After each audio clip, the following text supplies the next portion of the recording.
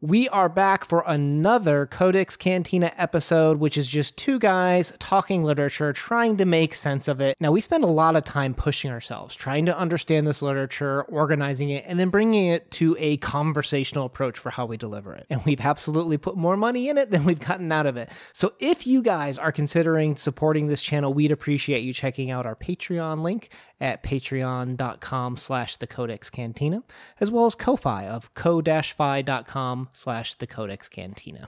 It all helps us in running the show, along with commercials, guys. So thank you so much. We're going to do a quick commercial break, and then we'll get on with the rest of the episode. All right, welcome to the Codex Cantina, where I am Una. And I am Posthumous Crypto. Yeah. If you are new to these parts, we take a conversational approach to the literature that we read. If you're down for checking out some of the most important literature that has influenced even today's writers, make sure you hit that subscribe button to join us on the journey. And as always, we start off with publication information. The Storm by Kate Chopin was originally written in 1898, but will be published posthumously in 1969. We will leave a link for you to read and listen for free down below. First, we need to talk a little bit about Kate Chopin herself before we get into The Storm. She was a very powerful and emotional writer in the late 19th century, and she brings out a lot of the complexities of relationships and femininity and masculinity in her writing, and that's going to be very important as we dive into this story today. Now, this story is the sequel to her less popular At the Acadian Ball, but what we're going to see is how she uses the weather to really represent the emotional climax and ferocity of the emotions in the story, interestingly enough. But what's interesting, as Crypto pointed out early, is that this didn't come out until 70 years after she had written it almost. And that's a little bit interesting because she knew no self-respecting publisher would publish such a racy bit at the time, which now when we look at it, we're like, yeah, okay, so what? Like this isn't shocking. Why do I want to read this now? Let's talk about this story coming up today. What we're going to do is a quick plot recap and then jump into some of our analysis. So we start out in southern Louisiana where Bobino and Bibi are at a store as storm clouds begin to appear off in the horizon, if you didn't gather by the name of the short story. Soon the storm hits and they're kind of hunkered down at the store buying shrimp for, the wife back home. As we continue to go forward, please forgive us on how to pronounce these. We're not 100% sure. But Bobino's wife, Calixta, is worried about her family. She begins bringing things inside before the storm hits when Alcé arrives. He takes shelter with her and eventually rekindles some of their previous days of passion, and Calixta has an affair with him. When the storm ends, Alcé takes off. Bobino and Bibi return home, where they have dinner as a family. Meanwhile, Alcé writes to his family, "Everyone is happy." End plot. So let's move into some of our analysis, where my first instinct is, Calixta, no! How could you? Yeah, right? Like, the first thing is I think you're meant to be mad at her in a way. I think that's how Chopin is writing it. I don't know. I think that she's trying to aggravate me on purpose. Let's take it step by step, right? Because we start off in this general store. And do we think in this intro, the husband and son care about the wife, right? Because he's buying shrimp for her, right? And then the son says, "Mama will be afraid, yes?" He suggested with his blinking eyes. And I think this is meant to show that this isn't like a broken relationship. Like, the son and the husband are both talking about the wife and doing things for her, buying shrimp, her favorite food, which shows you that they do care about her, right? No, for sure. I think that when the storm comes, their need to get to her really emphasizes that they do care about the mom and the wife, and they want to get back to her, make sure she's okay and safe. And I don't think that it's something that they're trying to say, oh, she can't take care of herself. I think that it is that they genuinely do care, but it's weird how, like, we're ripped away from them so quick, and we don't learn a lot more about them because they're not the main characters of the story. Right. We're thrust into Calixta's life, where she's in her role of servitude, I guess. She is, doing the laundry, cleaning, that sort of things, which is caring for the husband and son. When a storm happens And storms can sometimes represent things, right? They can be destructive. They can be renewal. They can be sudden and uncontrollable, maybe like someone's passion and temptation here. But along comes a man that she had previously shared a moment of passion with. She had kissed before, and particularly, I think that's written a little bit more about in that previous story that we had talked about. But I think this is all natural, right? He's riding on this horse, and this is a time and era written in 1898. When obviously it's pretty okay, I think, to invite someone in. I don't know. Maybe I wasn't alive in 1898, but I don't think we're meant to condemn her or think that she had ulterior motives when she invited Alcée in, because I don't think Alcée even knew whether the husband was home or that he was coming there specifically to have an affair, is what my understanding of the story is. They do allude to it, though, a little bit, right? At the very beginning of how she was tranced or fixated with him and his voice, and how she felt like young again because of him and attracted, before her marriage. This was kind of the only relationship she knew before her husband. So we do get a little bit of hints along the way that there's some fire between these. There's history between these two individuals. Right. And she does allow it, right? Because Alcée says, "May I come and wait on your gallery till the storm is over, Calixta?" he asked. Which, as a character, she's being, presented with the option of turning this down, and she doesn't. She allows him to come into the home. Yeah, this is where we see the environment of the story kind of start paralleling what happening to these two characters, where the dam breaks and their passion explodes between them, and we see something very different than what we normally see with what a water storm is intended, and this kind of is subverted by Chopin in this story. Right. And then to support your earlier point, we have that quote where Alcée flung himself into a rocker, and Calixta nervously began to gather up from the floor the lengths of a cotton sheet which she had been sewing. So again, another role of providing for the family, how she's sewing, and she gathers it up nervously. Alcée is obviously tempting her just with his presence there, to your earlier point about alluding to their past. Yeah, I mean, there's history between these two, and it's not only personal, but I think that at this time period, there's like this class divide between them as well. And there's obviously some social norms in 1898 of how you're supposed to behave. And I think they're kind of breaking all of those social norms. To your point earlier of, yeah, it's okay to accept somebody in, but are you supposed to be having this type of interaction with them when your family is gone? What are some clues to that class thing? Because I did notice he rode up on a horse while her family was walking, and I don't know how far away the store was, close enough, but I think the presence of transportation mattered, particularly in 1898. Were there other clues? One thing they call out in the story that's important is the background. He's Creole, and that's very important to this Louisiana time period, because it gives you some status of, who your parent lineage is. So that is a little bit of a hint as well of this divide between them, that she is, quote, beneath him, perhaps. I also noticed that we had this quote, "A bolt struck a tall chinaberry tree at the edge of the field." Do you know what the chinaberry tree is sometimes used to represent in literature? Oh, man, I'm going to fail my plant thing again. I always get tripped up on the biology ones. You cannot read a short story with me and not expect me to quiz you on the plant meaning. So chinaberry tree a lot of times has come to represent the tree of knowledge, maybe a little bit of original sin in a sense. So it's struck by lightning right during this sudden and emotionally charged storm. And that's when these two begin to have their affair, where the outside weather is almost this external manifestation, perhaps, of their internal emotions and turmoil. So it's this is the spark that's reunited with the lighting of the lightning, and their desire for one another is rekindled.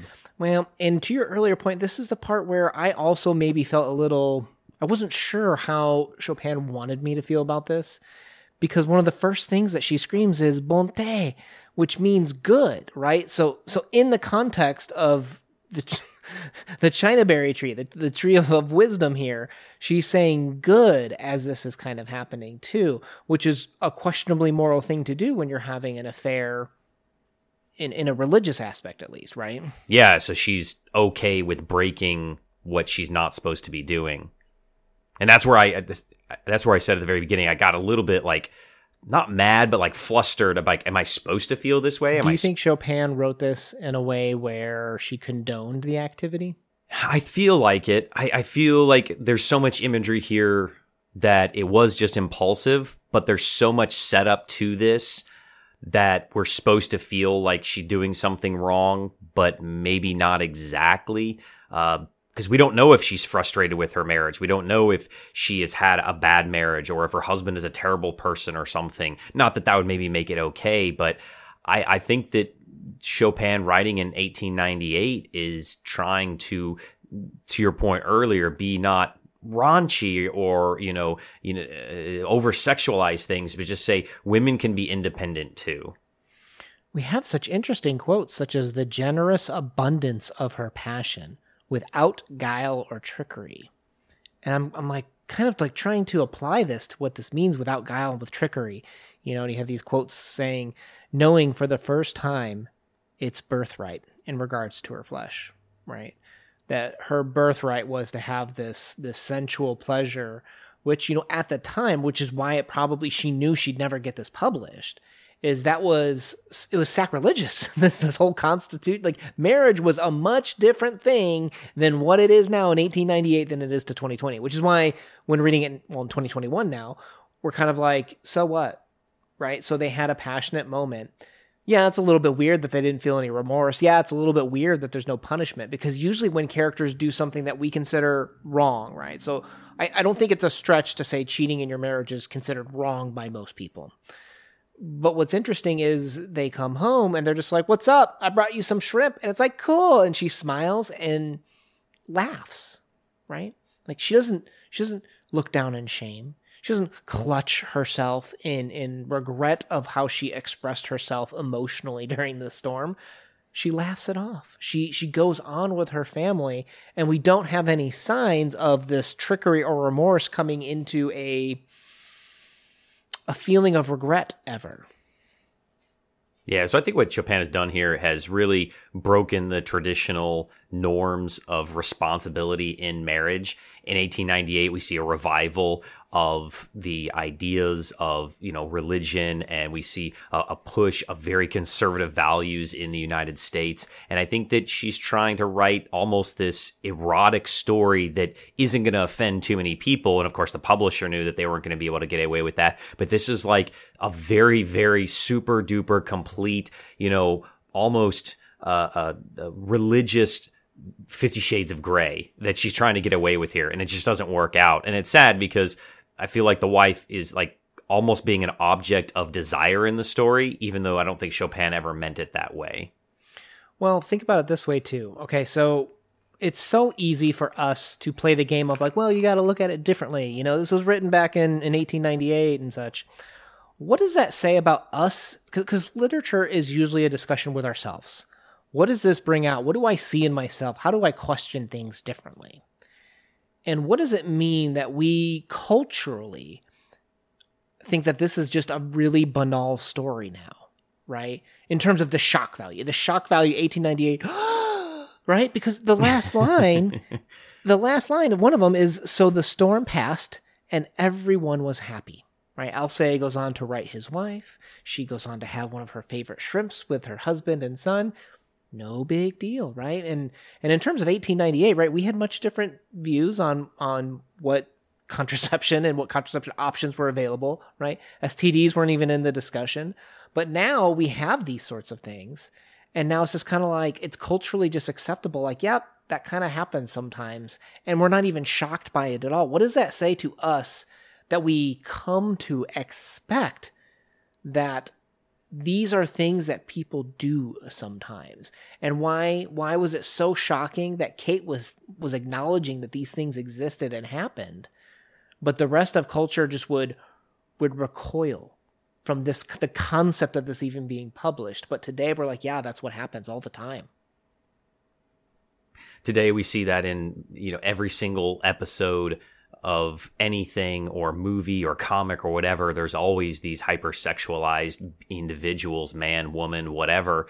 And I think that what Kate Chopin has done here has taken this erotic situation and used it for the idea of, if I put myself in that position, she used it for this idea of the female experience seems to be thrown away by American traditions at the time. Like, a wife can go cheat, and as long as she does the cooking and cleaning and keeps her husband and family happy, then everything else is going to be ignored. Because that's exactly what happens at the end of the story. It's all just ignored. And she's like, this should not be this way. Women are more important to society, and we shouldn't be repressing them in America. Well, here's another angle. Let me throw this one out here for you. We did The Story of an Hour by her, right? Which was the idea for 1 hour, she could escape the oppressive nature of marriage, which again was not something a lot of people talked about back then, right? Particularly as a woman, right? You had a different role back then. Could this also potentially be in the era of when this was written, her hourly, quote unquote, escape, this sexual escapade from her class situation? I think we made an argument that there could be a difference in classes with like the horse, the Creole background and stuff. That this is her, she doesn't get shrimp all the time. This is her temporary escape into a different life of pleasure and not worrying, as opposed to what was she doing when we saw her in the lower class situation, sewing, getting ready to cook dinner, stuff like that. Could this be viewed as potentially her emotional hydraulic escape from an oppressed situation in class? No, for sure. I think that this has, again, just goes a lot to what was going on in Kate's life at the time period. Her husband was dead, and I think that she's trying to be a voice for those disenfranchised women of different classes and different statuses and different situations. She's trying to say, hey, it's okay to be you. That's for sure. Kate was definitely her, and I think that's why her stories are really interesting.